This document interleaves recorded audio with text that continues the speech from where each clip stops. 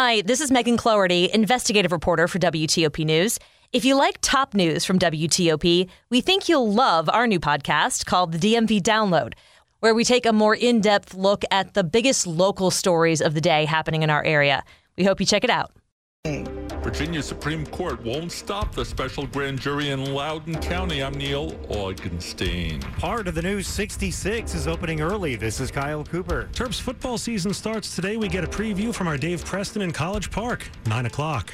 This is CBS News on the Hour, sponsored by Liberty Mutual Insurance.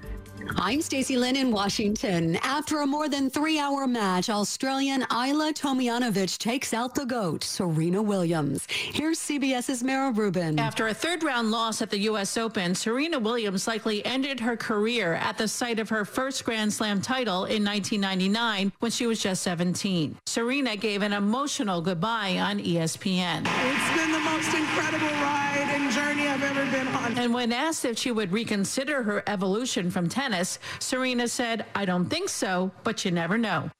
The FBI collected 13,000 items from former President Trump's Mar-a-Lago home last month. And now we have a detailed list of what types of stuff were taken. Here's CBS's Robert Costa. In all, the list shows Trump possessed 103 documents marked as classified. 27 that were marked top secret, secret or confidential were found in his personal office at Mar-a-Lago. Former intelligence officials have told CBS News they worry about how documents were mixed in with Trump's everyday items, clothes, photos, and news clippings.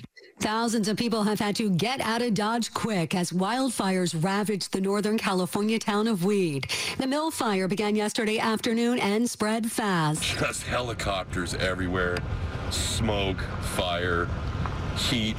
At least 2 people were injured and a number of homes have been damaged. In Jackson, Mississippi, a water emergency. Many residents have no running water at all. Governor Tate Reeves. We have handed out almost 2.8 million bottles of water.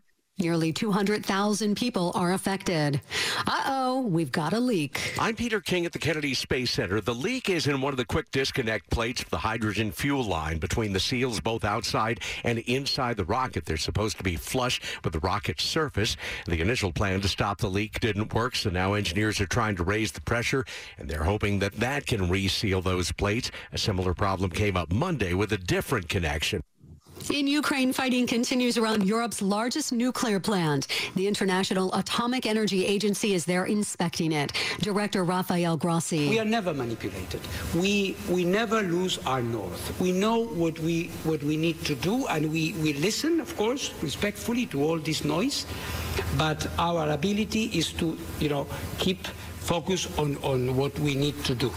It's a good day to go to the movies on the cheap. Theaters across the country are offering $3 tickets for the first ever annual National Cinema Day. This is CBS News. Liberty Mutual customizes your car and home insurance, so you only pay for what you need. Visit libertymutual.com to learn more.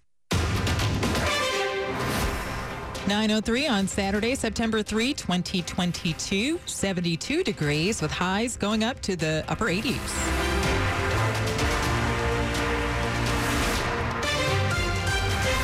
Good morning. I'm Liz Anderson. The top local stories we're following this hour. The Capitol Stones in Rock Creek Park have been a not-so-secret destination for nearly 50 years.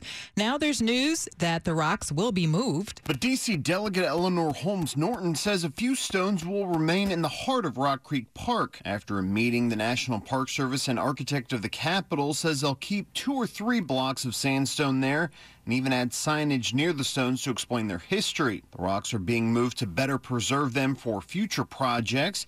They also cited safety concerns for people climbing on the stones, though no accidents have ever been reported. The stones were once part of the Capitol's facade, but were replaced in renovations during the 50s. About 20 years later, they were moved to Rock Creek Park. Luke Lukert, WTOP News. Every time it rains and water flows off roads into sewers and into waterways, area streams pay the price with more pollution. An advocacy group has ideas to help. We need streams. Eliza Carver with the Audubon Naturalist Society. And streams need us. That's what the water quality scores and the other scores tell us. Talking about the story of the stream's report card evaluating the northwest branch of the Anacostia River, Oxen Run and Holmes Run, Kava says to help them join local watershed groups. We want you to volunteer with them to clean up, to plant trees, to remove invasive vines. Also speak to elected officials to advocate for land use to include less pavement. Christy King, WTOP News. In Frederick County, the school board is reportedly considering a change to its religious expression policy. This rethink comes in the wake of a U.S. Supreme Court decision favoring a high school football coach in Washington State who knelt in prayer at midfield after a game. Legal counsel for the school district is suggesting two minor changes to the policy. One would mention the U.S. Constitution's free exercise clause, which protects religious expression, and the other would clarify that teachers may not take part in religious activities with students. The policy committee has yet to act on either suggestion. It's been almost 5 months since a special grand jury began investigating how Loudoun County Public Schools handled 2 high school sex assaults by the same student. Now, after an appeal from the school system, Virginia's Supreme Court has ruled the investigation can continue. Attorney General Jason Miyares says it's another win for both Loudoun County families and the Commonwealth in its fight for justice and answers. The Virginia Supreme Court rejected the appeal by the Loudoun County School Board that would have halted the special grand jury on constitutional grounds. Virginia's highest court says Loudoun's fear and the potential of investigative overreach by the special grand jury doesn't constitute irreparable harm or any harm, since the school board will continue to oversee the schools exactly as before. Neil Augenstein, WTOP News. Virginia Governor Glenn Youngkin is calling the state Supreme Court's decision a victory for parents, teachers, and students in Loudoun County. And some of the new express lanes on 66 in Virginia are about to open a full 3 months ahead of schedule. VDOT says it looks like the new express lanes between Route 28 in Centerville and Route 29 in Gainesville will open next weekend. An exact date will be announced, but it's likely to be September 10th. The remaining 13 miles of new express lanes along I-66 between Route 28 and the Capitol Beltway are scheduled to open in December. When all the work is done, 66 will be 5 lanes, 2 express and 3 regular in each direction from the Beltway to Gainesville. It's a nearly $4 billion project. On 66, Kyle Cooper, WTOP News. Coming up after traffic and weather, a preview of the Terps' first football game of the season, and Dave Preston will join us live from College Park in just minutes. It's 9:07. Kicking off a new semester can be hard, but with Xfinity Internet, it's a breeze. Because with supersonic Wi-Fi, I have the speed and power I need to never miss my monologue during online rehearsals. It's just an elective, but it could be my new major. Plus, with student-exclusive offers on internet, I can get up to $200 back. You know, for rent or books or extra guac. Always extra guac. But wait, just like a syllabus that says the other side, there's more.